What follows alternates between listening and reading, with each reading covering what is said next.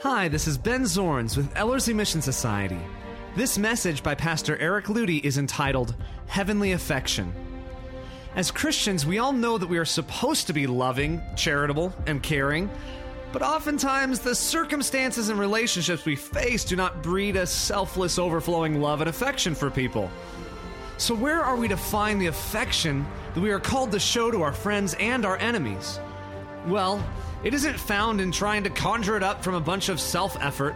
Rather, it comes from receiving that affection from the heart of God and then allowing it to flow out from us to those around us. Please contact us at www.ellerslie.com.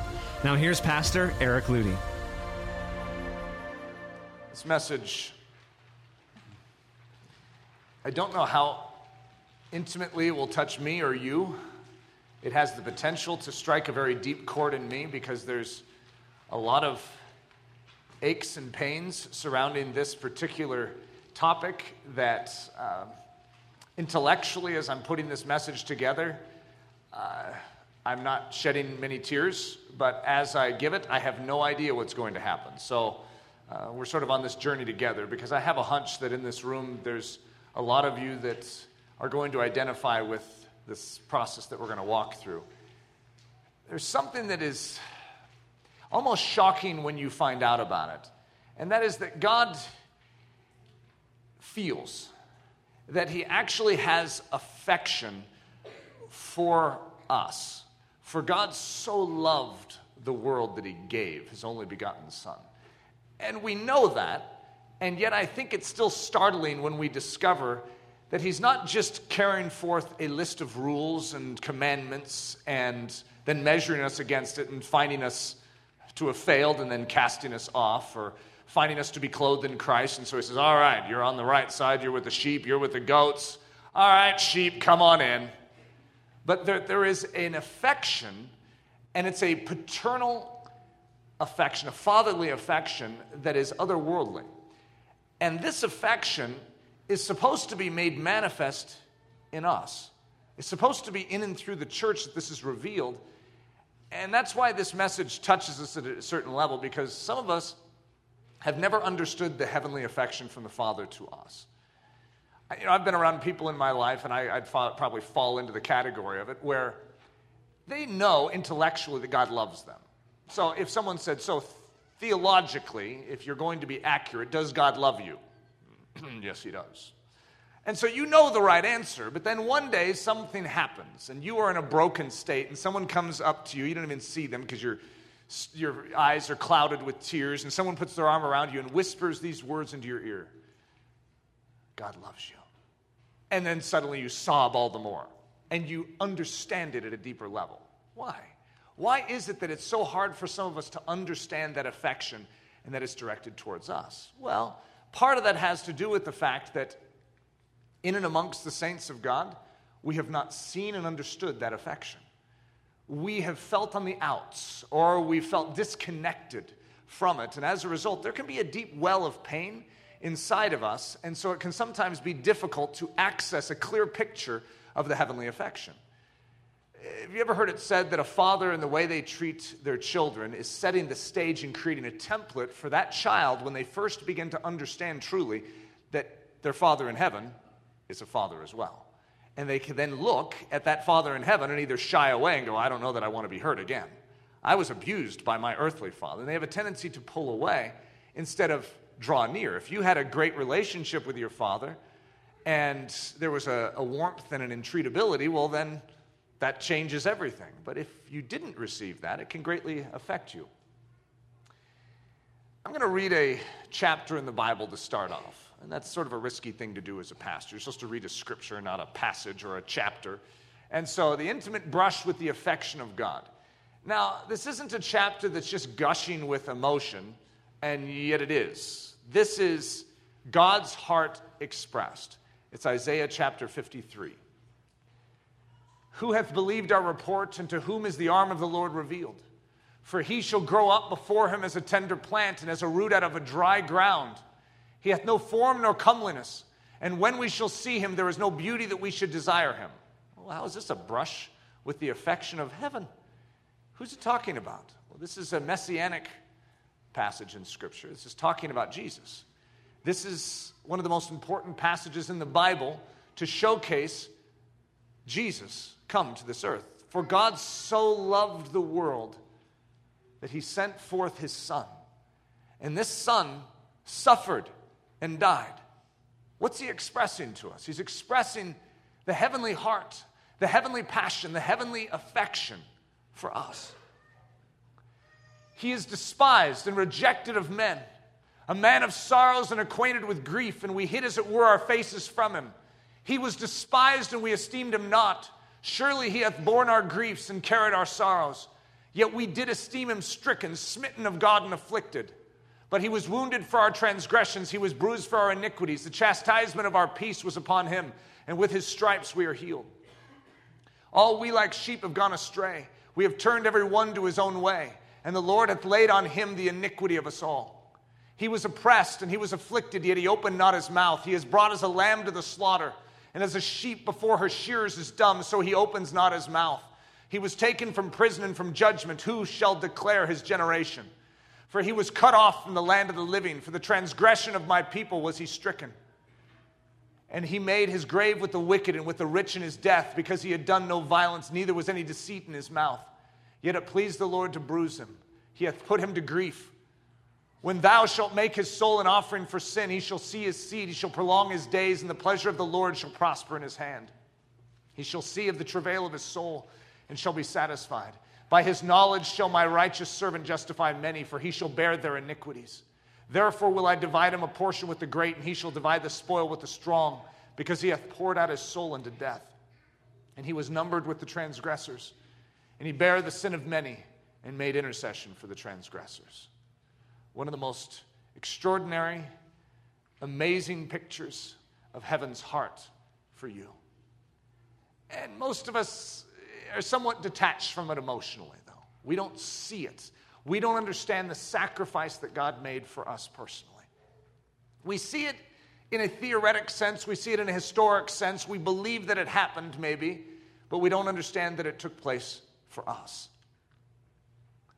The liquid of heaven. There is mention over and over and over throughout the Old Testament of a liquid. I know that sounds strange, but a fountain, a river, a stream that is going to break forth in Jerusalem. And I'm going to say to you very simply that yes, it did break forth. There was a river that came cascading and gushing forth in Jerusalem. It happened 2,000 years ago.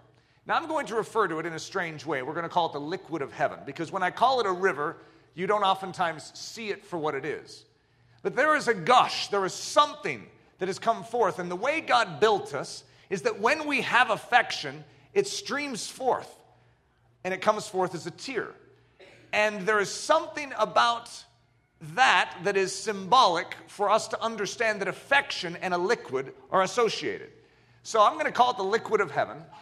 And I'm going to refer to it as tears of affection, tears of joy, tears of mercy, tears of kindness, tears of empathy, tears of longing. You see, there's certain kinds of tears of pain and sorrow, like when you're caught for doing something wrong and you're disciplined for it, and you have a grief over the fact that you were caught. And it's called an earthly sorrow. But then there's a godly sorrow of repentance. But then this is a sorrow, not a sorrow, this is a tear or an expression or an affectionate crying. Have you ever seen it where long-lost friends, long-lost relatives see each other at a distance, and they immediately, it's like tears spring forth in their eyes. It's not a tear of sadness, it's a tear of joy. There's a tear of affection. It's a deep well of feeling, and it's a good feeling. But it comes forth with a liquid. What's missing? I know seems like a strange detour from what I'm talking about. However, this is what the whole message is about. I'm talking about affection, but now I'm going to strike sort of the chord that God is striking in me. Why do we all feel so vulnerable in the church? You're sort of like, what does that have to do with affection? Well, it has a lot to do with it. You know that most of the pain in my life has come forth in the church? It's not what you're supposed to say when you get up in front of the church. It's not you that did it. However, you're symbolic. You're just sort of sitting in a church. Therefore, you're the church. I was telling the students this past week that I was doing a Moody podcast, and so I had this weekly Moody podcast. It was 3 minutes long. And in one of them, I was talking about the dangers of the modern media. This is a while ago. And someone got back with me and said, "Who are you to talk? You're part of the media." I was like, "What? I have a 3-minute clip. How does that make me part of the media? Suddenly I'm part of the media?" I said, "Well, how do you think I feel as a pastor? You know, pastors have done more harm in this generation than good, it seems. And now I'm a pastor?" "Yeah, you're one of them, Ludi." Well, I want you to realize that, yes, though I may be in your mind one of them, I'm also one of you. I felt what you feel. Some of you don't even like being in a church building.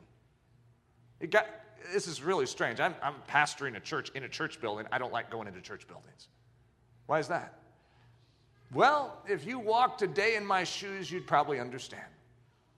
You know who crucified Jesus? Yeah.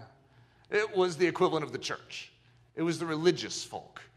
It was the Pharisees and the Sadducees. They were the ones that controlled the religious system. The religious system historically has been a very, very dangerous place. And yet here we all are. So either you just got up the guts, and maybe it's supporting one of your family members today. It's like, all right, I'll go into a church just today. But it's for you. It's because I love you. And maybe some of you are just risking it, saying there has to be something more. That's where I'm at. You see, my natural tendency is to brace myself when I'm around the church. You see, you know what the church is supposed to do? It's supposed to open up and embrace. And yet, when you've been stabbed multiple times, when you've opened your arms, you have a tendency to self-protect. And that's what we're talking about in this message, because when all of us begin to self-protect and go like this when we're greeting each other, I mean, because you can still hug and self-protect, because it's not just the hug that I'm talking about. It's opening up your life. It's making yourself vulnerable. What's missing? Why do we all feel so vulnerable in the church? I'm going to go through 4 classic places of safety. It's sort of hard to argue this list. A mother's womb. These are the safest places on earth. A mother's womb. I mean, think about it.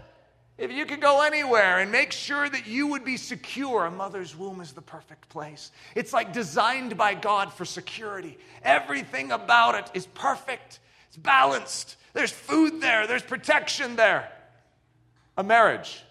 You know what? You enter into covenant with someone, and they have your back. You have their back. Sickness and health, whether living in plenty or in want, it doesn't make any difference. They vowed to you that they will never leave you. There's a covenant bond. Till death do us part. Oh, talk about security. You can always know that they'll have your back. You can always trust them. A family. Can you think of a more beautiful spot for security and safety? I mean, you can always know as a family that if anything goes wrong in your life, your family will stand up and say, "Get your grubby hands off of them." I mean, it's family, isn't it? The church. Oh, what a model. God has built the ultimate protection device. And so those that are hurting, those that are weak, those that are lonely can come here and they will find refuge. And some of you are looking at this list going, why? Because that's a fact. What I just mentioned to you is God's order. This is God's plan. These are the 4 things that he built into his creation as the safest places on earth. What should you expect of a mother's womb? Well, let's go through the quick list. Life. Well, I mean, you wouldn't be there if there wasn't life provided to you. That's the whole reason you're there. Pop, boom, you're there. Protection. The whole thing is built to protect a little baby. Nurturing. There's a little umbilical cord. It goes right in your belly button and feeds you. There is food and there's a nurturing. Love and affection. I mean, if you're in the womb, I don't remember what it was like being in the womb. But I know what it's like being on the outside of the womb, caring about what's inside the womb. And if you're a parent, what do you start to do? You see a little kick. And so you put your hand there. You pray over that little one. You whisper to it. You say, you need to get familiar with this voice. Daddy loves you. And you sing a song. You read scripture. I mean, hey, this is love and affection and closeness. Can you get any closer than a womb? I mean, this is oneness. This is closeness. Trust. Of course, Why would you not trust? You're in your mother. And is there anyone on earth that could love you more than a mother? This is the ultimate place of confidence. My mom will take care of me. Assurance, direction. Do you know that when it comes time to come forth, that the womb is even set to direct and maneuver the little baby into position? No, little one. No, we aim this way. Correction. That's exactly right. No, let's turn over. This is where you come out. Pushing. You know that the womb is even there to push you forward in life? Onward! Go! But it's a safe pushing. It's strange, but it's a safe pushing. Okay, some discomfort, sure. And then what comes forth? Even a greater breath of life. You see, this is a womb. And this is the way God designed it. It's safe. A mother's womb. It is currently the most dangerous place on earth for a little baby. Statistically, on earth today, the most dangerous place on earth for a baby is a mother's womb. The statistical analysis of it would show that it would probably be safer for a baby in Haiti on the streets than maybe in a mother's womb. That is not right. What has happened in our world? Marriage, it's the place of the greatest betrayal and breaking of trust. Family, the place of greatest pain and the deepest wounds. The church, the place of abused authority and the open floodgates of disillusionment and pain. And you're wondering why we hold back. You see, if you've grown up in the same culture I have, with the same abuses, the same distortions, I understand. You see, you know that I'm not offended if someone says they don't trust the church. I don't take it personally. I can stand with them, put my arm around them and go, you know what? I understand. I really do. I understand. However, I do not accept that needs to be the final statement of that which ushers out of our souls. I am interested in return to the way God intended a church to be. I can't do this myself. I'm aching. I have bleeding wounds too. And so I have to walk through the same thing all of you do. I have been harmed by the Church of Jesus Christ. And yet, that's why this message is so important. A mother's womb, marriage, family, and church. What do these four places have in common? They only operate properly when there is vulnerability and trust.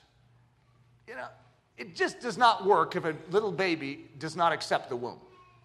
If a little baby is saying, get me out of here, it's actually harmful for the baby. If the baby wants out too quickly, it actually is harmful for the baby. The baby has to trust. The baby has to rest. You go to marriage. Without vulnerability and trust, it just doesn't work. You can have a business relationship in marriage, and many of us probably understand what that means. However, vulnerability and trust are what make a marriage thrive. It's like the soil in which the beauty of it grows. And how about family? Vulnerability and trust, essential. The church, vulnerability and trust. Think I'm going to trust these people? You got to be kidding. I'm not that stupid, Eric. This is the church. You know what? The church is responsible for most of the crimes today in the religious world. There's no way you're going to get me to trust them. I'll be around them because I'm not supposed to forsake the gathering of the believers. Well, that's the only reason. I'm just being biblical. But I'm not going to trust them. I'm not going to be vulnerable to them. You've got to be kidding.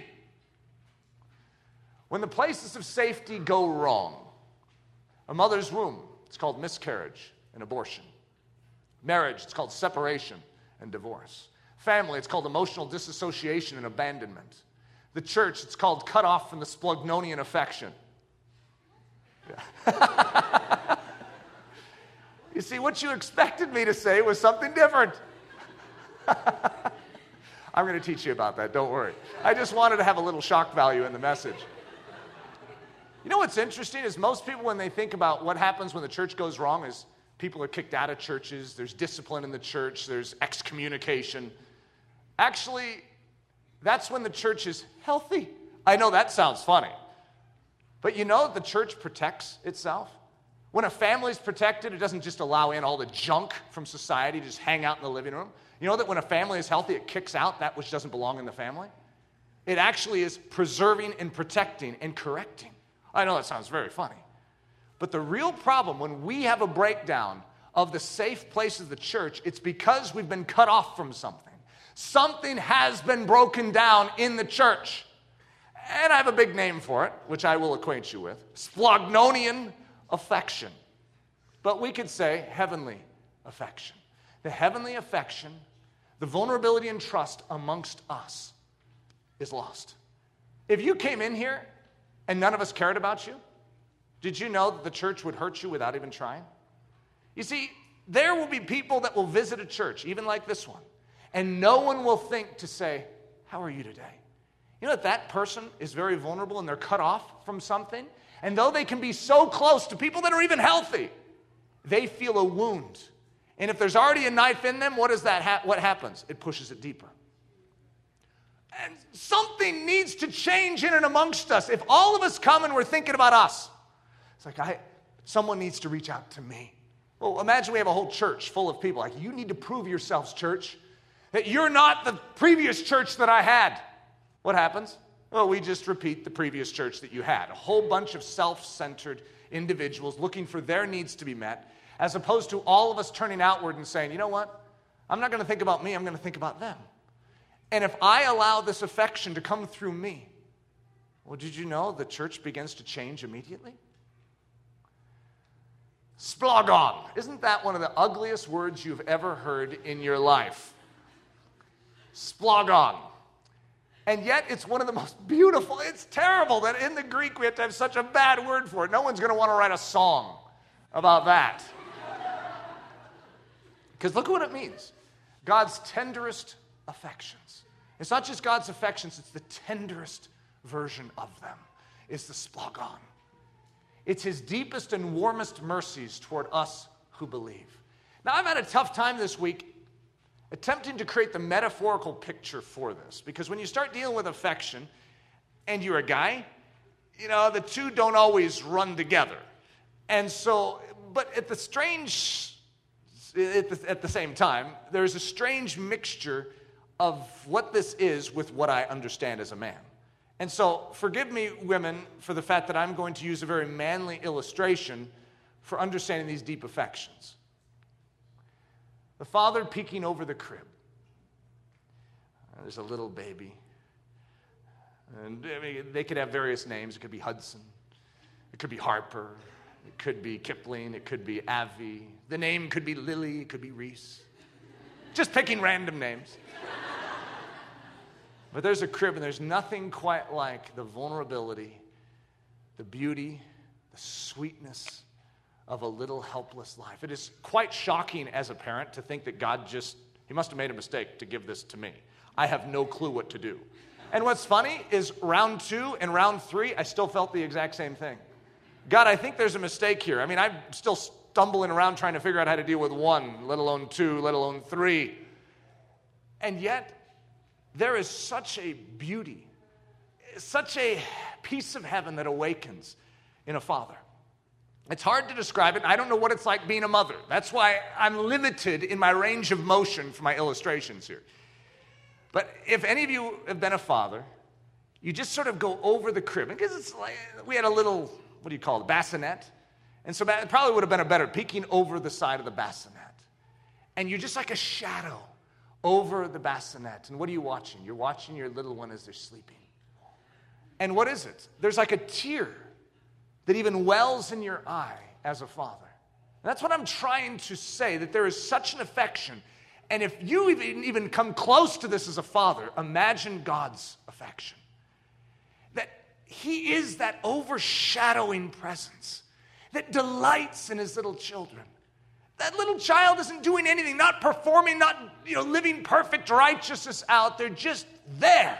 They're being who they are. And there is such a love and such an adoration from the Father. Tears, joy, and the ache of loving affection. It's hard to describe the father ache, but it's an ache. And it's strange, like when someone says they grow up so quickly. Like classic quote, unquote of parents. They grow up so quickly. And then guess who starts saying it? Eric does. You always look at your parents like, I won't do that. And then you start doing it. Yeah, they grow up so quickly. There, I just said it. What am I doing? They do. It is really strange. But there's an ache whenever you think about that. It's like Hudson's 9. Halfway through at 18, he's like, see you, Dad. I'm headed to the mission field. This is happening way too quick. And what happens? There's an ache. Why? Why is there an ache? It's not because I don't want him to grow up. I just love him. And I want to savor every minute. I want to take advantage. And the other thing is, when you feel like you're busy in life and you realize that your children need time with you, and then you have the combo package of knowing that time is moving fast, the ache increases. And you're like, God, I want to take advantage of every little moment. I don't want one moment to go by unused and unsavored. It's a father ache. And so I'm going to refer to this as splogon, just so you can begin to catch the idea. This is splogon. This is something that's hard to describe, but it's liquid. There's a well of it inside. It's not a dry well. It's liquid. It's full of something. And when it's deeply moved, there's little things that happen, like the Hallmark commercial type of a thing. Or some Hallmark commercial of some father coming home from the war, and he walks in through the door, and there's his little child that comes running up. Then Eric starts bubbling out. And there's this well that I identify with that. I see it, I understand it, I know it. Splognon. The Father's tears, the liquid affection of the Father's heart, the stream of mercy, kindness, gentleness, and love. Introducing the Father's presence. This is a hard one for me. I was calling it the Father's leg, but I didn't quite say it. Father's presence, it's like the shadow of the Father. Last week we talked about the shadow, the presence. And so a child is in a time of need. A child is scared. Where does a child run? Runs straight into the Father's presence, right up to the Father's leg, and wraps his arms around it. Have you ever had it where someone comes over to the house and it's like, oh, little one, I want to introduce you to so-and-so. And where do they go? They go hiding under the shadow of the parent's leg. You see, there's something about that that's security. It's a symbol of security. And so I want to introduce you to this concept of the Father's presence, the Father's leg, the Father's knee, the Father's shadow. However we're going, whatever we're going to call it, this is the place where we go in a time of need. It's interesting because a father is so much bigger than a little child. So much more powerful. You know that a father could crush a little child? I mean, it sounds terrible to even bring it up, but a father is that strong. And that little child is truly that weak and that fragile. And yet, though the father is so much more powerful, the child will run unto the father. Even, have you ever seen it where the father, is playing with him? It's like, rah, doing the old monster thing. And the child, where would they go? Straight into the father's presence. Why would you do that? Don't you see how big and goony-eyed he is right now? And yet, they know the heart of that father. Though our Father is so massive, so sovereign, so big, when you know his heart, where do you go? You go straight to him. Though he be a consuming fire, where do you go? You go straight to him.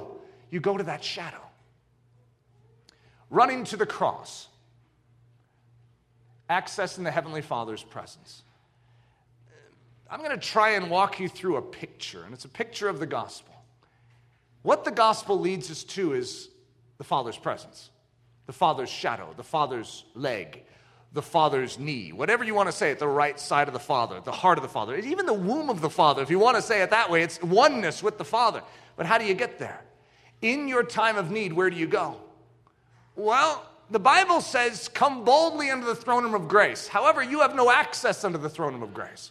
Because to enter the throne room of grace, the Holy of Holies in the heavenly realms where the Father sits, you must bear perfect righteousness in your behavior. You must be holy, holy, holy as he is holy, holy, holy. In other words, none of us has what it takes to enter. And so when we find ourselves in need, when we find ourselves in that dire circumstance, where do we run? How do we access the Father? We run to a very strange place. We run to the cross. I don't know if all of you know in here what the cross is. But the cross is a place of death. It's not a happy picture. It's a place of great danger. And yet, if you want to come to the Father and you want the Father's presence, you run to the cross. You see, what are we accessing when we access the Father? We're accessing the splagon of the Father. We're accessing that liquid of heaven. There is a well, and that well is for us, his children. And yet, we have been cut off from that well. And that's what sin has done to us. The Father loves us, and he wants to give of that well. And yet, when sin enters the picture, there's a separation. But because God so loves us and has so much splagon, he sends forth his Son to create a means to say, I know you can't get to me, but I'm going to make a way for you to get to me. And it's called the cross. The Father wants to get us to that well, to that splagon. Running to the cross, accessing the Heavenly Father's presence.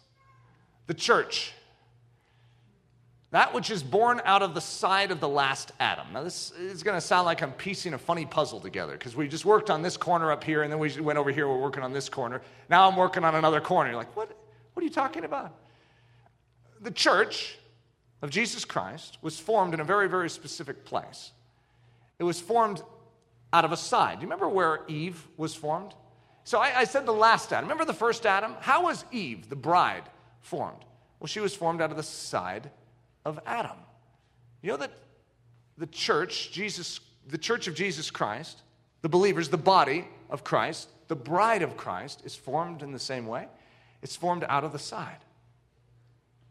God put Adam to sleep and formed the woman from his side, bone of his bone, body of his body. God put Jesus to sleep and formed the bride from his side. Life of his life, splagon of his splagon. That well has been brought to us at the cross. And when you come unto the cross, there is a newness of life. And yet what you are given is you're not just bone of his bone or body of his body. You are splagon of his splagon. That affection of heaven that he had for you, guess what? It fills you. And now what's inside of you? Splagon. Heavenly splagon. That tender mercy, that stream of mercy that was in the Heavenly Father finds its way into you. That's what the church is. Jesus Christ, we'll call him the splagon of the Father. He's the carrying device of the splagon. He carried unto us the heart of the Father, the tender mercies of the Father, the tears of the Father made flesh and poured out like a drink offering for the ones God so loved. Could you imagine? Jesus is literally the carrying device. He's like a cup. And he's carrying, don't spill it. Don't spill it. That is precious. And Jesus literally comes and is poured out like a drink offering. The splagon of God is poured out so that we could live and know the splagon of God. The church, the vessel that catches the liquid splagon of the Father pouring out of the side of Christ and brims full and overflows with the tears of the Father and the deep affections of the Spirit. So Jesus dies. The last Adam goes to sleep. And you remember, the soldiers were going through, and in crucifixion they break the legs. And that's what speeds up the death. But when they got to Jesus, he was already dead. And so instead of breaking his legs, which the prophecies of the Messiah said that not a bone of his body will be broken. So if a bone of his body was broken, he wouldn't have been the Messiah. But when they came to him and were going to break his legs, they hesitated because he was already dead. And so the soldier took a spear and put it into his side. And what flowed out? Blood and water came gushing out of his side. I want you to hold on to that, because we have some serious splagon right there. You know what it is oftentimes said by a physician is that for blood and water to come gushing out of a side, it means that very likely Jesus died not even just from crucifixion, even though, yes, he died of crucifixion, but of a broken heart, a heart that literally exploded within his chest, which would explain what came out of his side. The affection of God poured out and given. What came out of Adam's side but a bride? What came out of Jesus' side but a bride? We were formed out of that. That blood, that water, that life of Jesus is what forms us. We are merely vessels. But when we come unto the cross in our dire time of need and we cling to the leg, what comes gushing out into this vessel? But the very splogon of heaven. The tears of the Father, the deep affections of the Spirit. The church, the body of Christ. The place in which the Splogonian River flows. So where does the river flow? Jesus is on the cross. The side is opened up, and out of his side comes forth blood and water. Out of that side flows forth the life of God, the splogon of heaven. What does it come out of? It comes out of the body of Christ. And when I say that, you're thinking of Jesus and his body on the cross. Now, in the New Testament, we are called the body of Christ. Answer this question. What flows out of the side of the body of Christ? When the body of Christ endures tribulation, when the body of Christ endures grief, when the body of Christ is cut open, what comes out? What's inside of us? The same thing that was inside of Jesus. The same Spirit that raised Christ from the dead dwells in us. The same splogon that moved the Father's heart, that moved Jesus, that even imploded his heart. That same splogon. It's a river. It's a fountain that is opened up in Jerusalem. And we are the New Jerusalem. There is a fountain, the splogon, the deep affections of God that are meant to come gushing forth onto the world around us. Just as you've received mercy, show mercy. Just as you've received the tears of the Father over your bassinet, so you must give of that affection. He that believes on me, this is Jesus speaking, he that believes on me, as the scripture hath said, out of his belly shall flow rivers of living water. Now, the word belly is sort of an awkward one for us. It means innermost, the innermost man. When a spear strikes into Jesus, right here, this is called the innermost. And what flowed out of Jesus? Blood and water. In the Hebrew, blood means life. Blood water is living water. There's a blood water within us. It's the life of God. It's living. It's our entire being. It's everything that has been overtaken by God Almighty. And as Jesus says, as the scripture has said, out of our innermost man will flow rivers of living water. Not just out of his, but out of ours. Is that true of the body of Christ today? Are we as the body of Christ giving of the splogon of God the way that Jesus gave of the splogon of the Father to us? Is that what is marking us today? Remember how I said when there's a breakdown of the safe places, what happens in a mother's womb? There's miscarriage and abortion. What happens in a marriage? Well, there's a breaking of trust and there's separation and there's divorce. What happens in a family? Well, there's abuse of all sorts of kinds. There's pain and wounds at the deepest levels. What happens in the church? We're cut off from the Splogonian affection. We're cut off from the river. You see, when we're cut off from the river, we wither up and we die. We are meant to not just come to the cross and receive the river, but then we are meant to allow the river to come through us and change the world around us. Splogon starts with God. Through the splogon of mercies of our God, whereby the day spring from on high hath visited us. So God has splogon of mercies. And who has brought them to us? The day spring from on high, which is Jesus Christ. Jesus Christ has brought us the splogon of God Almighty. Splogon is not only for God. Paul says, for God is my record, how greatly I long after you all in the splogon of Jesus Christ. So Jesus takes the splogon from the Father. And then what does Paul have? He's longing. He's aching inside for who? His child, his little baby. Paul was single. He was not married. Yet he had children. Paul had splogon. Paul was hanging over the bassinet of the church at Philippi saying, oh, kuchiku. Paul had a tender affection, paternal, fatherly affection. So as I'm going through this message this week, the question is, Eric, do you? Do you have a splogon of affection for those in your life that I've entrusted you, as Paul had for Philippi, as I had for you, I have for you? It's a good question, isn't it? You know, there's moments when I want to run. I know it sounds very strange. There's moments I want to shut down the church. It'd be just easier to run a college.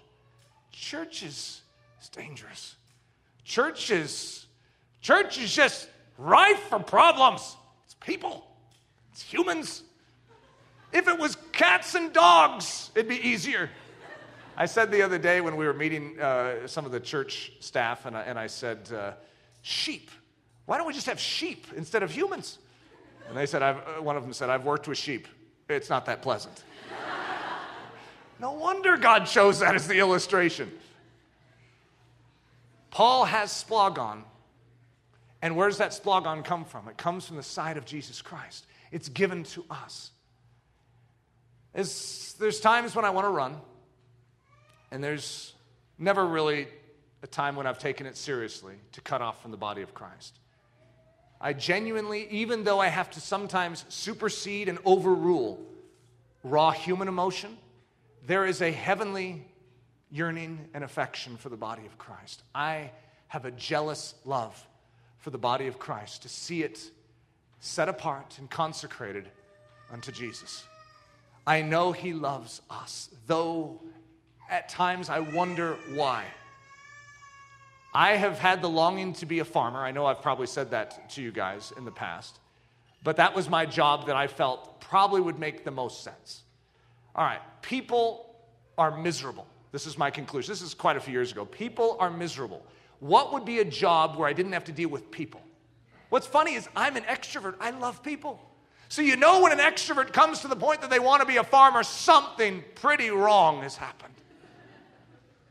And yes, that something pretty wrong has happened in my life. I have been hurt at very, very deep levels by the church. And here I stand.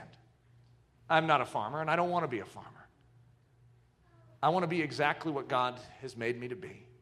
And that is a carrying device of his splogon affection. And I want to love you as Christ loves you.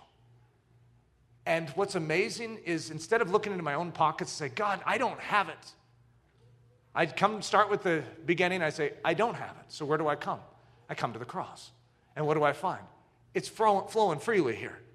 We got a gusher. We got a gusher of splogon affection. There's no shortage of it at the cross. Everything you could ever need, the life of God, the splogon of God. We are the bride. We are the splogon of splogon. His splogon, we are it. Just as Eve was bone of his bone and flesh of Adam's flesh. We are life of Christ's life and splogon of his splogon. We don't find it in us. We find it in him. And as a result, we can love and have affection in a way that is otherworldly. Splogonian affection is what we as the church wear. This is what it says in Colossians. Paul talking again. Put on, therefore, as the elect of God, holy and beloved, splogon of mercies, kindness, humbleness of mind, meekness, long-suffering. Put it on. Wear it. It's like, how am I supposed to find this splogon? Where is it? It's at the cross. Have you come to the cross? Well, that's a symbol of death. I'm not too interested in dying. Well, unless you come to the cross and die and embrace it, you can't have the splogon. You can't put on unless you put off. You see, the cross is a symbol of turning away from your life, your first man, to become a second man, twice born. You come to the cross and you die. You grab a hold of the Father's legs by grabbing a hold of Christ's. You run in your time of dire need, your time of emptiness. I don't have it. You come to him. And what's opened up there? But a river. A river of splogon has been opened up there, and you will find everything you could possibly need for life and godliness. Running to the Father. Let us therefore come boldly unto the throne of grace, that we may obtain mercy and find grace to help in time of need. As a child, bombs are going off outside, threats, and the world may be falling apart, and what do we long for as the creation of God? Where's my Father? Where's my Father? I want to be where my Father is. I want to be where my Father is. But we're cut off. So what do you say? I want my Father! Jesus Christ, the Word, the messenger from the Father to us of his deep affections. Come unto me and be ye saved. Come unto me and come to the Father. I am. When you see me, you will see the Father. When you come to me, you come to the Father. I am his emissary. I am his witness. I am that voice that calls. I'm the carrying device of carrying everything that he longs to share with you. I carry it. For I and the Father are one. And so when we come unto Jesus, it's the equivalent of running unto the Father. First, we must cling to the cross. Crosses are splintering. Crosses are symbols of death. Crosses are places of mockery and revilement. At crosses, you die. So I'm going to speak it to you straight. First, you come and die. First, you come and lay down your life. You repent. You turn away from an old man, an old life. And you say, I want my Father. Well then, Eric, if you really want your Father, you say goodbye to your father, the devil. You say goodbye to the flesh that rules you. You say goodbye to the old life. Put off the old man and put on a new man. And you come unto the cross. We die to self. We are baptized into his death. Baptized means to be put into, to be immersed into. We are immersed into his death. When we embrace that cross, his death becomes our death. His work on that cross becomes our work. We share in that work when we turn unto it and cling. Second, we are washed by his splogon. You see, Jesus dies. We die in Christ. We are baptized into his death. The old man is crucified. And what comes out of his side? But splogon. What is that splogon for? Well, it cleanses. It forgives. It actually purges conscience. It says we are forgiven, we are cleansed, our consciences are purged. Have you ever had the splogon of God gush over your life? Clothe you in his righteousness. Dress you in his nature. So that you are now fit to approach the throne room of grace. Not in your stinkiness, but in his righteousness. Come unto the cross and die so that you can be drenched in the river of his blood. Third, just keep holding on, by the way. There's not a time to let go. Abide at this cross. At this cross you find life. And you could say, at this cross I found death. Well, you found forgiveness, you found cleansing, you found purging of your conscience. Yes, but this is still a symbol of death. Watch closely. Watch closely what happens. It's so extraordinary. But when you cling to this cross and you remain there, that splogon washes over you. And what happens is that which was a symbol of death turns into the symbol of life. And pretty soon you realize you're holding on to the Father. I've been brought to the Father. How? How did I get here? By holding on to Christ. When you come unto Christ, he brings you unto the Father. How is that done? At the cross. The cross is the avenue by which we access the Father. We are baptized into his death, but we're also baptized into his life, his resurrection, and his ascension. And so when we are baptized into Christ, we are where Christ is. And where is Christ? He's at the right hand of the Father. Oh, where does that put us? By the way, elders and students, what is your position?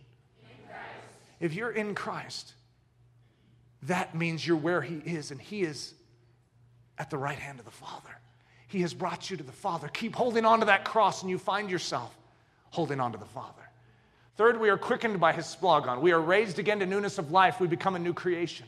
Fourth, that which was once a symbol of death transforms into the throne room of grace. As we cling to the cross, we find that we are actually clinging now to the Father with full access unto the splogonian affections of the Father and his ready desire to shed abroad his mercies in and through our lives. The 5 rules of the Splogonian river. Rule number 1, this river in our life is supposed to flow from God into us and through us.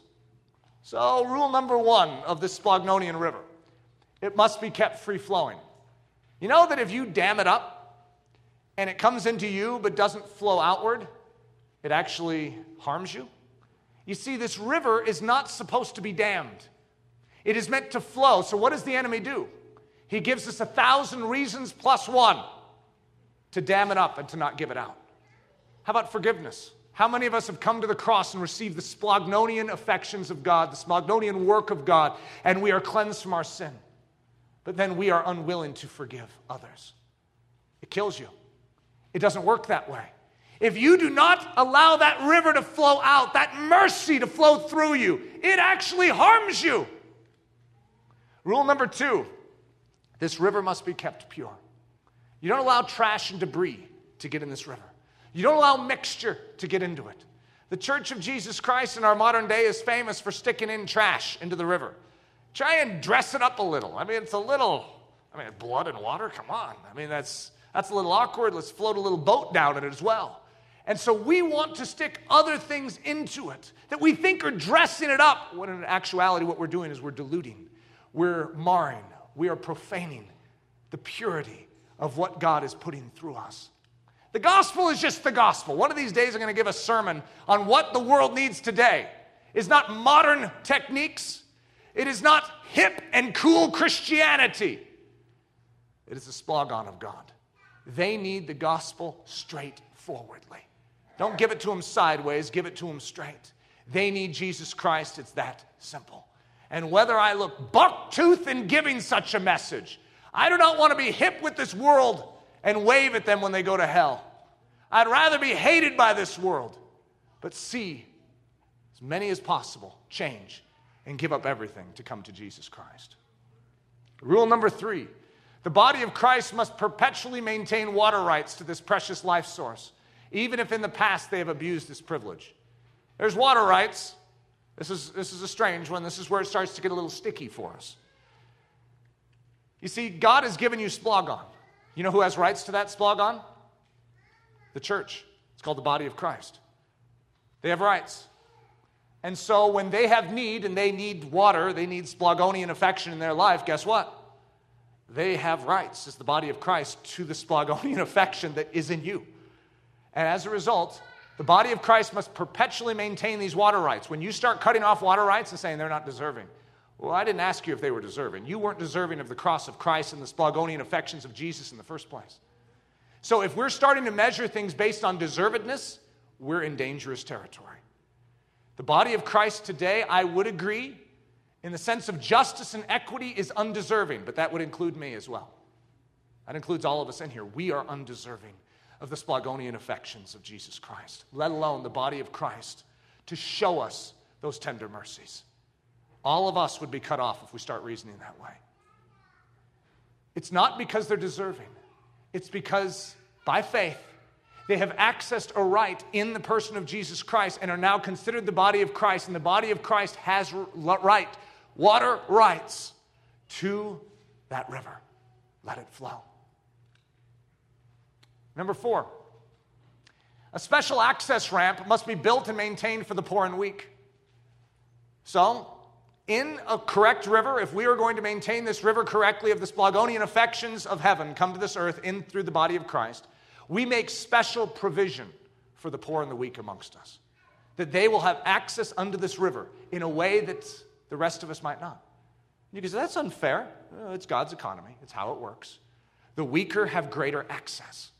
And so as a result, we do not just think of it in a humanitarian sense, where it's just like those that contribute the most get the most out of it. Now, I'm not also trying to promote socialism here either.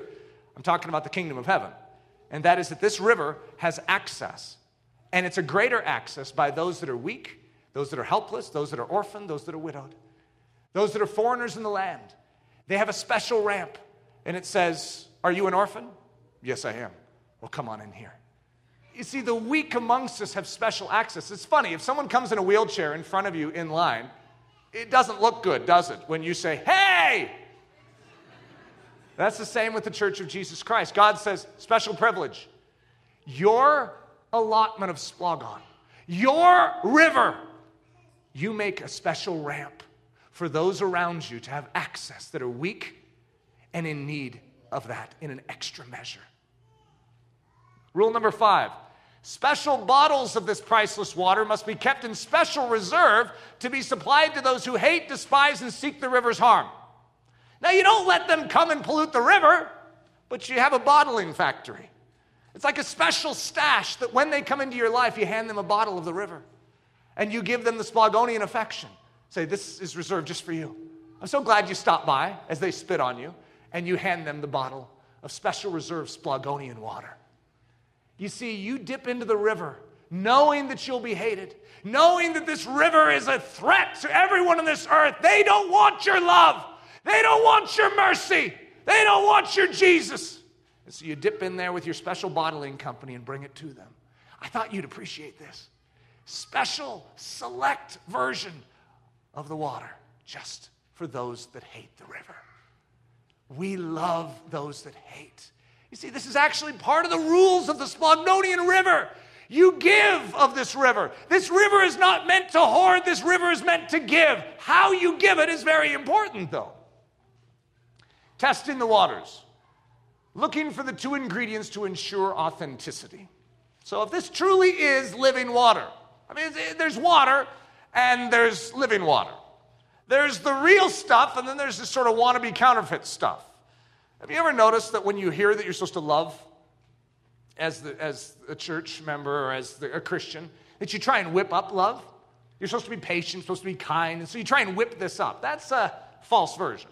That's not how it works. The world can do that. What we as Christians do is otherworldly. It can't be done by us. It's done by God through us.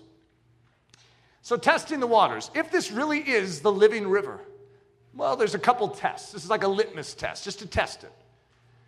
So in our home, we use different terms. We have meanies and species. Meanies are like the devil is a big meanie. Okay, so he would be a meanie. Those that hate Jesus, those that are mean to people, those that are bullies, they're meanies. Okay, that's just a term we use. And then you have species. And I spelled it this way because it's short for the word special, or it's a derivative of the word special. But if I put it in with a C, it would look like species.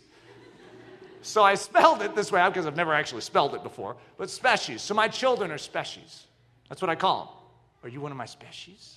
And, even Gracie, my dog, is a species too. But I have species in my life, okay? And that's a term. I have tons of terms, by the way. If I were to preach on all my terms, we could have a whole vocabulary, a whole glossary here. But so I'm introducing you to a couple of my terms, the meanies and the species, the worldly and the heavenly. The Splagdonian River is for both. You see, most of us are struggling even to give it to the church, let alone to those that hate us. And yet you've been given the Splagon of God. And it is meant for both meanies and species.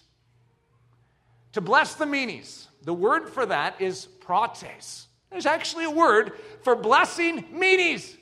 Isn't that amazing in the Bible that there's actually a whole concept reserved for that which God gives us? If this is living water, then this, you can test it. Oh, are they blessing meanies? Something's wrong with the water. I think it's been contaminated. They are not blessing meanies. So the word is prates, typically translated gentleness. That's the word, gentleness. It's gentleness towards those that oppose, the heavenly attitude towards those that make life difficult, the opposite spirit from this world, the humility and kindness of God toward the untoward. Untoward means not very easy to deal with. So the humility and kindness of God toward the untoward. To bless the species. So we had to bless the meanies is prates, but to bless the species, there's even a word for that. It's called Philadelphia. Typically in the English we'd say Philadelphia. But Philadelphia, that's the Greek word for blessing the species. So this is what it means. It's the splagon of the Father toward the saints. It's the burden of heaven for God's people. The father tear that is turned into a mighty rushing river that flows from the innermost of those that believe. So let's look at to bless the meanies. Okay, so this is that concept of what we know as gentleness. However, when I give you the word gentleness, it just means soft to most of you. That's not what it is in Scripture, though. You see, gentleness or prates is the opposite spirit. That's one of the best ways of looking at it. If the world comes at you with hate, what do? You respond to them in the opposite spirit. Heaven is opposite of this world. So when someone approaches you with flesh, you approach them with spirit. And they strike you on one cheek, you turn to them the other. They steal from you, you give to them. Who does this? Those that have received the Splagdonian River. You see, we have that river flowing through us, and it functions exactly opposite of the way this world does. So the river of gentleness, we'll call it the opposite spirit. It's softness when struck with hardness, mildness when hit with harshness, and a gentle word when belted with a spiteful word. Gentleness is divine control and governance over the inner man, holding the flesh in check, that it not be given voice or strength in the matter. So listen to a couple scriptures about prates. And a servant of the Lord must not quarrel, but be gentle to all, able to teach, patient, In proates, correcting those who are in opposition. Those of you that have memorized the scripture know that's typically translated gentleness. And so, in proates, correcting those that are in opposition. In an opposite spirit, correct those that are opposite of you. If God perhaps will grant them repentance so that they may know the truth. You see, God cares about them. And He's caring about them even through your response to them. Just as Jesus showed the care of the Father, the love, the affection, the fatherly tear of God to us, we share the fatherly affection of Jesus and the Father unto a dying world. That's how it works with gentleness. So that they may know the truth and they may come to their senses and escape the snare of the devil, having been taken captive by him to do his will. Paul again in Galatians, brethren, if a man is overtaken in any trespass, you who are spiritual, restore such a one in a spirit of proates, in a spirit that is opposite. Whatever that man may have done to you, this is the church. You have been harmed, but how do you restore? You restore with the opposite of what has been done to you. If you have been belittled, if you have been neglected, if you have been abused in the church, come back to the church with the opposite. If you want to see this thing change, don't grumble and moan and complain about it. But become a living vessel through which God can pour out that which will heal and reestablish what we know as the church of Jesus Christ. Speak evil of no one. Be peaceable, gentle, showing all proates to all men. The meanies. The meanies are, they're hard to love. And yet, that's our job. Check your own pockets. Do you have that proates? No, not on yourself. But do you have it? Yeah. You have it by faith in His Word. He has given it to us. And so we take it by faith. I have proates. I have everything I will need to respond properly to those that hate. All right, now let's look at to bless the species. Philadelphia. The river of brotherly affection. Typically translated brotherly love. That's why Philadelphia is called the city of brotherly love. And brotherly love, brotherly kindness, but I think that's a hard one for many of us to fully grasp. This is the splagon. That's what it is. It's the heavenly affection of God to us. Jesus being called our brother, so He had Philadelphia for us as He poured out His life and gave it up. This is the messenger's love. This is that which has been carried from heaven to us, and we are that same carrying device. So washing the feet of the saints, that's what it is. It's literally being willing to take that low position with a tear in our eye and say, you know what? I want to serve you the way Jesus served me. Seeking the benefit of those who believe. Laboring to see the body of Christ built strong. This is an exclusive dimension that is aimed towards the brotherhood, that is aimed towards the church. This is a word that we use here. It does not mean you don't care about someone out there. That's called gentleness, proates. This is for us. This is the love of the Father specifically for those that believe. Laboring to see the body of Christ built strong, carrying those sick with the palsy to the feet of Jesus, honoring others above yourself, seeking the profit of the saints, even if it means you go without. It means deep, abiding affection for those considered brothers and sisters in Christ Jesus. Listen to a few scriptures on Philadelphia. Romans 12:10, be kindly affectioned one to another with Philadelphia, in honor, preferring one another. There it is. There's our assignment right there. How are you going to do that? You see, we are not built, especially when we've been harmed by the church, but this is a command. Be kindly affectioned. Do you have the splagon? Pour out the splagon today, church. Pour it out. You have it, don't you? We do. We have access to it at the cross. Go to the cross and get filled up afresh. Even while you're sitting here, so the moment we're done today, you have splagon to give. Think about those around you. Give to them as Christ has given to you. This is what makes the church the church. But as touching Philadelphia, you need not that I write unto you, for you yourselves are taught of God to love one another. I don't need to talk to you about Philadelphia. You're the church. You have the Spirit of God. You have the splagon within you. Why would I need to mention this? Well, unfortunately today we have to be very clear because the splagon has been dammed up. We may receive it for ourselves, but we're not giving it to others always. Let Philadelphia continue. Let the river flow through you. Let it continue through. Do not dam it up. Seeing you have purified your souls in obeying the truth through the Spirit unto unfeigned Philadelphia, see that you love one another with a pure heart fervently. That which stunts, blocks, and dams the rivers of affection. Let's look at 7 satanic techniques wielded to hinder the Splagnonian flow. So we have a river. Why would we block that river? I'm sure each one of us could come up and give an essay on why in our life there has been hindrance. I have a hunch that you probably have some good reasons of why maybe you've begun to cut off or sever that intimacy and that closeness. You know, I need the truth and I want it preached at me, but look, you can't ask me to get any nearer than this. So who's up to no good but Satan? Satan doesn't want this river to flow. He doesn't want this Philadelphia to continue. He doesn't want it to water this church. And I say, let's not listen to him. Let's allow it to flow freely. Grievance, unforgiveness, bitterness, resentment. Yeah, I could just stay with one and we'd probably all be set. When there's a grievance, you know that there's a lot of grievances we have that are just? They're just grievances. I have a lot of just grievances. However, if you hold on to a grievance at any level, I don't care whether it's just or unjust. There's a lot of imagined grievances, by the way. You could, the classic illustration of the guy who's trying to put on his coat at the time he's walking out of church and bonks someone in the nose as he's doing it. Doesn't even realize he did it. Now that person has a bloody nose, is looking back going, I was punched in church today. And so I was like, really? Who punched you? The pastor? The pastor punched you? Yeah, they have a second party offense now. Now there's a whole group of people like, I can't believe it. It's true, what happened is still wrong. And guess what?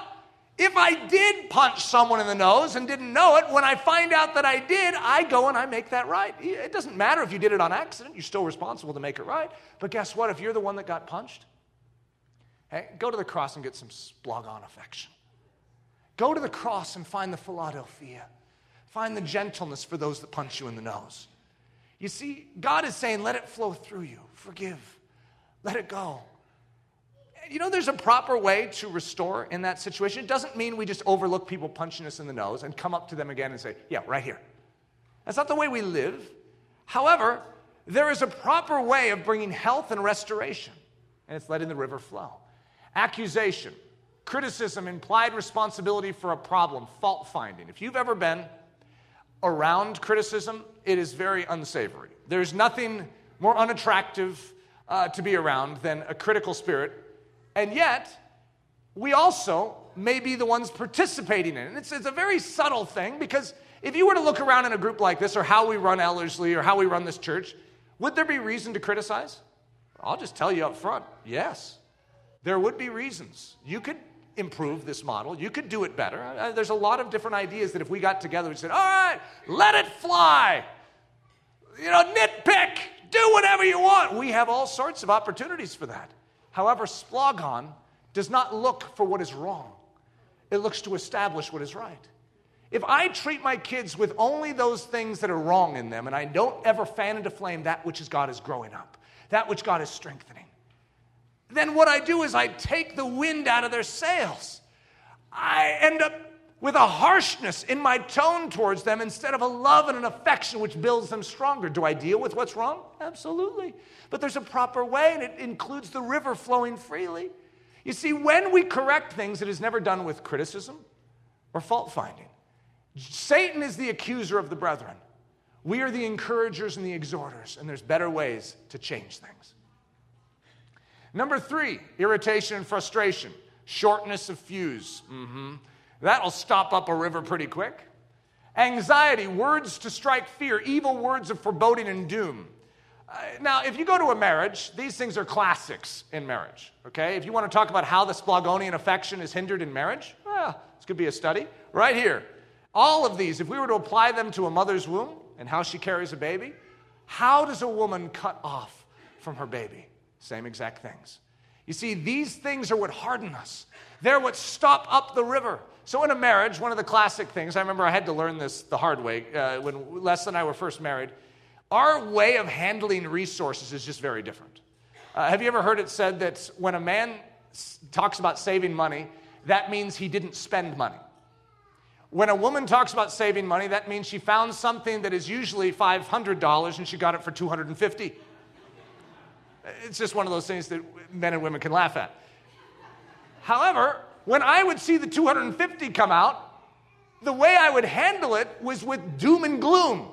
Oh no, it's all over. I would try and say something bigger than life to try and strike fear. I mean, it was actually a technique. If I could strike some form of anxiety in Leslie, I had no clue what I was doing. But if I could strike anxiety in her, then that would cause her to not spend the $250 next time. You know what? All it did was drive a wedge. That's all it did. She was hurt by it. Well, that wasn't what I was trying to do. I was trying to have some good budgeting technique here. It was just, my wisdom.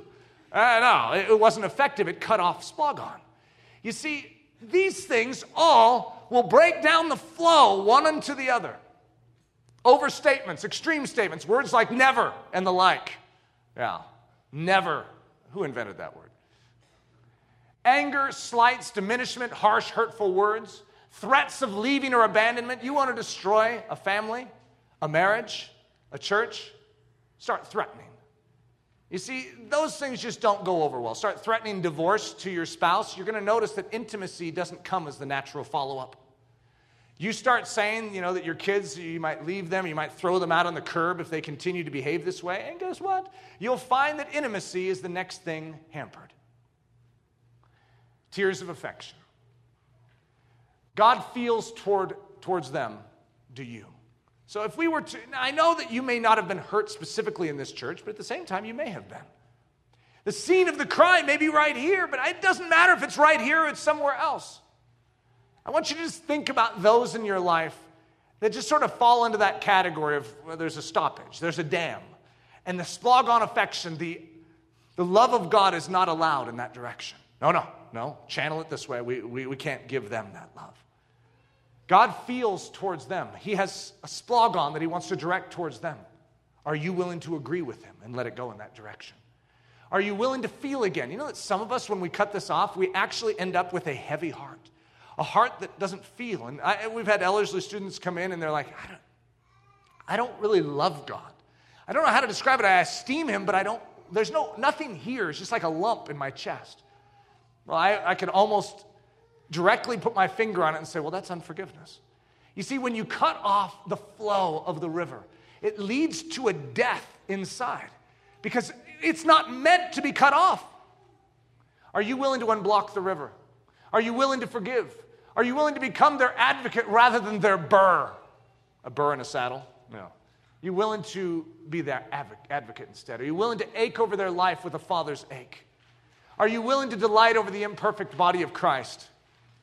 Are you willing to stand over the bassinet like Paul did in Philippi with a tear of fatherly affection and say, I love you, Church of Jesus Christ. I know you're yet unformed. You don't yet have the strength. You don't yet have the ability to truly show back to me that love. But I choose to love you the way God loved me. God loved me when I was a mess. Am I willing to love the church when it is still a mess? That is a very, very good question. If you dig in your own pockets to find that sort of Splogon, you're not going to find it. But I can tell you, if you go to the cross, you will. Are you willing to be the channel through which the gentleness and the fatherly affections of God are expressed to this world?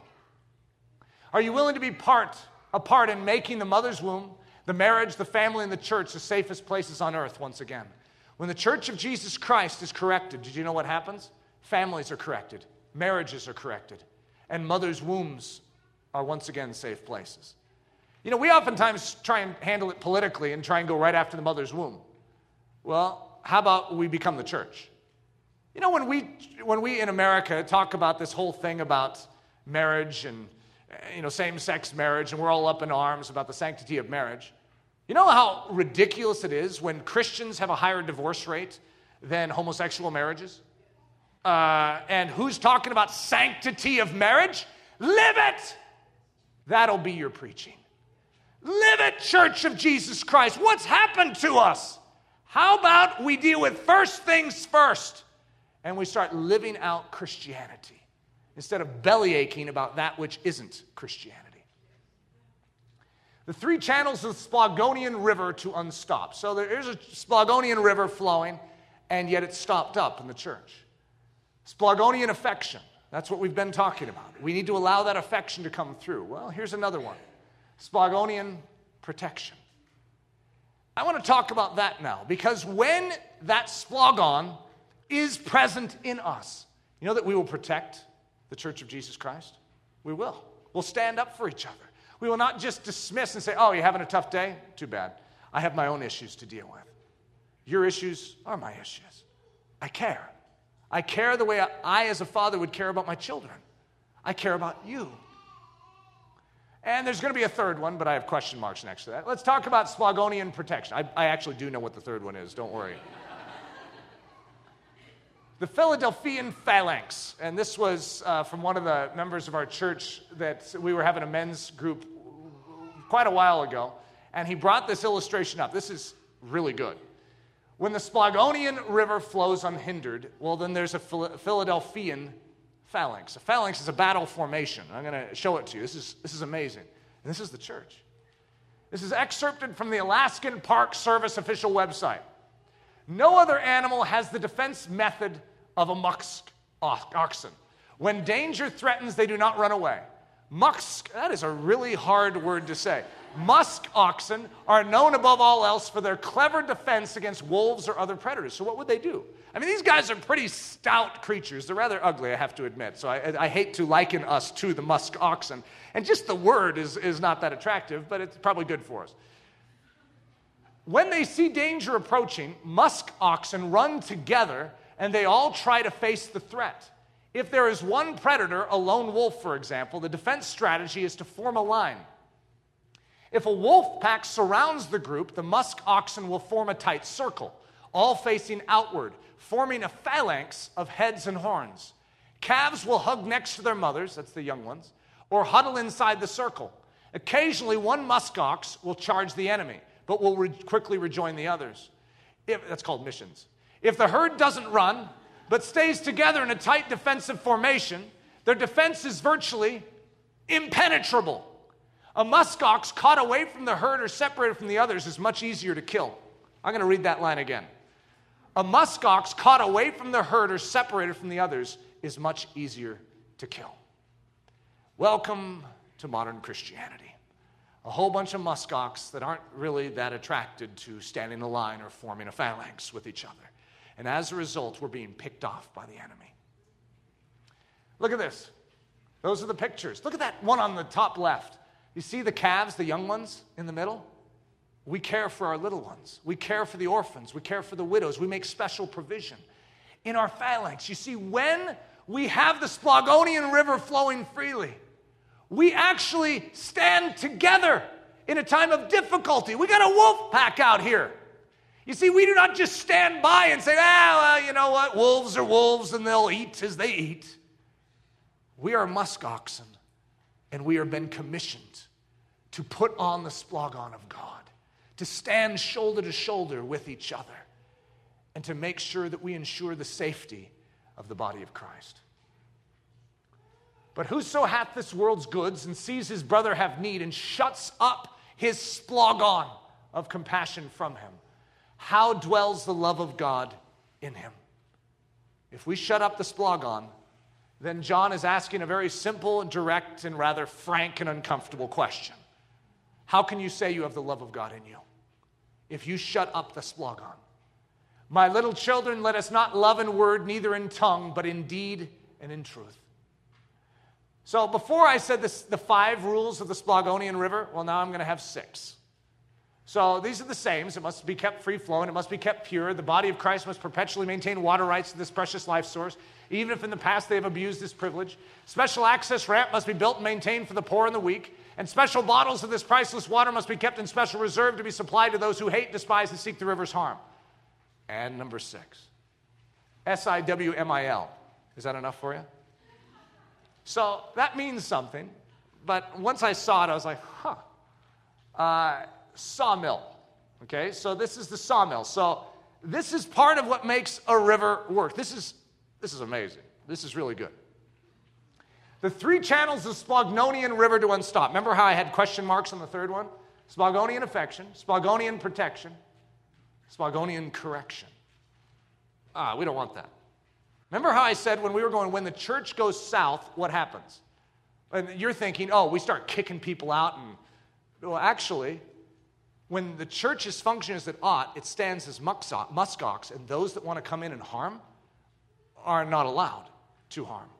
You see, we love people too much to allow either our fellow muskoxen to be harmed or that which is masquerading as a muskoxen to think that they're doing fine. In other words, there's something known as correction. Do you know that every child needs to be corrected? And if they're not, it's called the rod of correction. And it drives foolishness out of the heart. Do you know that in a church of Jesus Christ, when the splagon is flowing freely, did you know that we actually care about each other? And there is actually correction as well? I know it's a very unattractive concept, but it's a statement of love and splagon. So the ancient sawmill. A sawmill, I don't know if you guys have ever seen them. Like, I used to study American history, and so the sawmill was like one of these interesting things. We had the big water wheel, and it could then, through its different ways that the gears would move, it actually turn a saw blade. And it radically altered American commerce. So all those mountain places, up where there was forests, it was amazing what they could do. And what could you do with a sawmill? You can make lumber. What can you do with lumber? You can build houses. So the reason I like this is because it's a great picture of the way the Church of Jesus Christ works. We need to be built. Well, what do we need? We need lumber. Well, how are you going to get lumber? You need a sawmill. Well, how are you going to make a sawmill work? You know what you need to make a sawmill work? You need water. You need a rushing rapids sort of water. You could say a waterfall as well, which is just as good. Powered by the flow of a mighty river, the water's power would be harnessed by a water wheel that would translate the great strength of the water into the turning of a cutting blade, a saw. Now, let's admit, for those of you that have gotten near this saw being handled improperly, the last thing you want us to do is bring up a saw in church. You've got to be kidding. Not the saw. And yet, I'm going to say that saw is meant to help us, not harm us. So there's a big water wheel and a little house. And that's the church right there. I just gave you a picture of the church. It has the water wheel, which is catching the splagon. And what is it doing? It never stops the river, but it harnesses, it gets the power and the strength of the river to function as the church for affection, for protection, for correction. So the 2 ingredients of a sawmill, a mighty river, and there's a house through which to capture and let loose the strength of the river. The house doesn't stop up the river. It captures and harnesses the strength of the river and lets it keep going. Well, that's us. We're changed by the river. There's a saw. And it's slicing and dicing. It's building the body of Christ into a holy temple, unto a full maturity to showcase the nature of God. Yeah. What builds the house? Well, you see, if we're going to build a house, we need some lumber. So how do we cut this lumber? Well, we need the saw to turn. Well, how are you going to turn this huge saw? You try in your own strength to turn it. You can't do it. You need something that is stronger than you. You need the river. So the turning of the saw, the preparation of the lumber. So what builds the house? Well, the turning of the saw. Well, what turns the saw? The power of the river. Well, so what unleashes the river? The piercing of the side. All right, now, this is where it's a little uncomfortable, but very important. What started this river in the first place? Suffering. Dying. A spear in a side. There's something about suffering that is imperative to this river's free movement. If you reject suffering, if you bottle up that river and say, I am not willing to give it because you've been hurt, you're missing the whole point of the river. But one of the soldiers with a spear pierced his side, and forthwith came there out blood and water, letting the river flow. I don't know how many of you in here have been harmed in the church. And I'm not going to have us raise our hands. I don't know that that would accomplish anything. I'm just going to guess that it's probably a high percentage of us. It doesn't take much. I mean, if I were to ask you how many of you were harmed in your family, it doesn't mean that problems still linger. It just means that there's been hurt there. There's been some scar tissue. And some of us have not walked through our scar tissue effectively. And as a result, we got a whole buildup of scar tissue. It's almost like a beaver's dam. And as a result, there's not a lot coming out of us towards others. Well, are we willing to allow that dam to break? Oh, what do you mean by that, Eric? I'm not exactly sure. I don't know what it even means in my life. All I know is my answer is yes. My answer is yes, I am willing to have those affections. And I want to feel at the level you feel. And I want to serve the way you would serve. I want to wash feet the way you would wash feet. I do not want to think about my scar tissue. I want to think about your glory. Unless this channel opens up, Eric doesn't live. And unless all of our channels open, the church doesn't live. You see, it's life that marks us as believers. It's not just water. It's not just tears. It's God tears. It's God water. It's the liquid of heaven that marks us. It's called love. That's how you'll know us. By our love, get this, for one another. That's how they will know us. Is that how they know us today? Letting the river flow. There is a river, the streams whereof shall make glad the city of God. By the way, if you remember 2 weeks ago, I talked about the city of God, which is known as the bride of Christ, the New Jerusalem. That's us. So there's a river, the streams whereof shall make glad the church of Jesus Christ. The holy place of the tabernacles of the Most High. Where does God live? Where does God tabernacle? What's the holy place? Paul says, do you not know that your body is his home? You see, this river is supposed to flow through the New Jerusalem, which is the city of God, which is the bride of Christ. Then shall the lame man leap as a hart. By the way, that's pretty impressive when lame men leap. And the tongue of the dumb sing. It's not just the tongue of the dumb will speak, it's that they will sing. For in the wilderness, why is that happening? Why is the lame man leaping? Why is the tongue of the dumb singing? For in the wilderness, the most unlikely place for water, waters shall break out in streams in the desert. Well, dear Lord Jesus, we have ourselves that wilderness. It's called the Church of Jesus Christ, and we're in desperate need of some leaping and some singing and some waters in the wilderness. In that day there shall be a fountain open to the house of David and to the inhabitants of Jerusalem for sin and for uncleanness. And it shall be in that day. What day do you think it's talking about in the book of Zechariah? It's talking about the cross. And in that day, that living waters shall go out from Jerusalem, half of them toward the former sea and half of them toward the hinder sea. In the summer and the winter shall it be. There is heavenly liquid coming. That's the promise of the Old Testament, over and over again. Heavenly liquid is coming, a fountain, a stream, a river. Call it what you may. But it's heavenly liquid and it's coming on that day. There will be enough of it to make up a river. It's not just a little trickle. It's not just a little drip. It's something that makes up a river. And most of us, when we start talking about a river, we're not talking about a little drip. If it's big enough to be called a river, that means there's a lot of it. And it's constant in its supply. If there was a little gusher and it came out and dribbled down the road and then stopped, we would call it a flash flood. But we're not going to call it a river. A river has a source, and that source will never end in this case.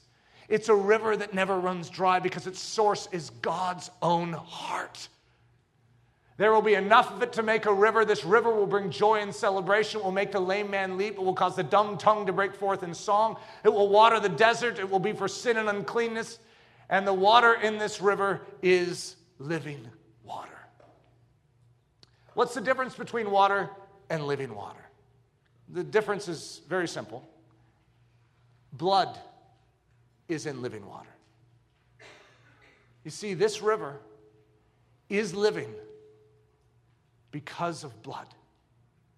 Because of the suffering of the Son of God, it lives. And it continues to live because it flows through us and through the sawmill and out the other side. And it's because we too give of our life. We're willing to have grief. We're willing to have suffering. We're willing to have sorrows. That life would come forth and the house of God would be built. I know those sorrows and those griefs are what we usually pull back from. But with every wound that you've had, I want you to freshly bring it to God and say, God, through this wound, could you bring life? You see, when you have a wound, it's the perfect release valve for the life of God within you. Technically, you know how that life comes out? Through the point of the spear. That's how it comes out. How did it come out of Jesus? It was a spear that went into his side. How does it come out of the church, the body of Christ, the bride of Christ? You just get a little spear into our innermost, and what will gush out? You see, it's suffering, it's difficulty, it's pain, it's trials that will bring out that which God has poured into us. That's his great secret. We want to cut off the difficulty. We want to cut off the suffering, but the suffering is essential to the living water. There is living water that's supposed to flow out of the side of those who believe. Are you willing to let it? We're the perfect candidates for this, Church of Jesus Christ, because we have a lot of wounds. So let's allow God to take those wounds and out of them, bring forth living water. Rule number 6, SIWMIL. Suffering is what makes it live. That's what we need. And most of us don't want a saw in Christianity. Oh, beware of the saw. The saw is helping build the house. There is an intrinsic challenge that we face, being the body of Christ. We need to be allowing the river to flow freely from us to others, and even those that have harmed us. We need to be willing to stand shoulder to shoulder together, even with people that we're not exactly sure if we can trust and if they're going to have our back. Because in the past, maybe they haven't had our back. And we need to function with correction, which is marked. By the way, there's no such thing as correction done properly that isn't done out of the affections of God. If you ever see a parent disciplining a child out of anger, rage, frustration, that's not Splagonian affection. But when a child is disciplined properly or corrected properly, it is done out of a fatherly splagon. That's how it works here too. It's safe. And so if we have correct discipline, if we have correct protection, if we have correct affection, we will live. And there will be living waters that flow through us and out of us unto this world. The place of greatest danger is also the place of greatest safety. Where do you run in your time of need? To a symbol of death? Well, that's odd. That's where we go. That place of greatest danger, where you have to die, where you will also be pierced with a sword, where you also will experience great grief. The cross is a hard place to live. It's a hard place to preach from. It's a hard place to tell the world that this is where they need to come. Come unto the splinters, come and die. Yeah, there's a lot of grief when you stand there. And yet, that place of greatest danger is also the place of greatest safety. And suddenly the church becomes the church. A family becomes a family. A marriage becomes a marriage. And a mother's womb becomes the safest place on earth for a baby once again. You see, we function as the church. We must risk the pain. And that's the great challenge that's inherent in this, is if we want to be the church, we need to know up front that it's going to be painful. I don't know if you've counted that cost yet. I've gone through that multiple times over. If I'm going to preach the truth, that means the same truth that I'm preaching is going to be leveraged against me to harm me. I know that to truly love, there is pain. Have you ever heard that statement? I think it was by C.S. Lewis, that many of us stop loving because we're afraid of the loss and the pain that will come. If you love someone that's dying, what do? You naturally will pull away. Why? To self-preserve. However, that's not love. Love is being willing to experience the pain of loss, but you love with everything in you, even though it's going to be more painful when they die. That's what love is. Love knows that there will be greater pain. You want to love as God loves. You want the splogon of heaven to once again work here. We all sort of sign up to the little checklist that says, are you willing to suffer pain? And we say, yes, I'm willing that Jesus Christ and his love would be evidence in this world. Our final scripture, Isaiah 53. We started with the whole chapter of Isaiah. Now I just want to read you a portion. He was wounded for our transgressions. He was bruised for our iniquities. The chastisement of our peace was upon him, and with his stripes we are healed. This is his model. It was pain. It was suffering. It was difficulty that allowed the river to come to us. And in a sense, we could say it's by our stripes that this church also can be rekindled. Let's not allow the enemy to have the final say in regards to our view of the church. Let's not allow the enemy to define the terms of Christianity in our generation. Let's allow God to once again rule his body, his way. Yes, it will involve pain. And yes, it's very possible that your toes will still be stepped on in the future. But you have everything you need at the cross. It says, come boldly unto the throne of grace where you may obtain mercy. And get this, and grace for help. Splogon. The river of help where you may obtain that grace for help in time of need. We have a time of need. And it's not just once in our life. It's daily. We need grace. We need that river. And we need it now. Thank you so much for listening to this message by Pastor Eric Ludy, pastor at the church at Ellerslie in Windsor, Colorado. Please, feel free to make copies of this message, but do not charge for these copies or alter their content in any way without express written permission. If you have any questions, comments, or just need more information about Ellerslie, please visit our website at www.ellerslie.com. Again, that website is www.ellerslie.com. For Ellerslie Mission Society, this is Ben Zorns, cheering you on as Christ cultivates his set-apart life within you.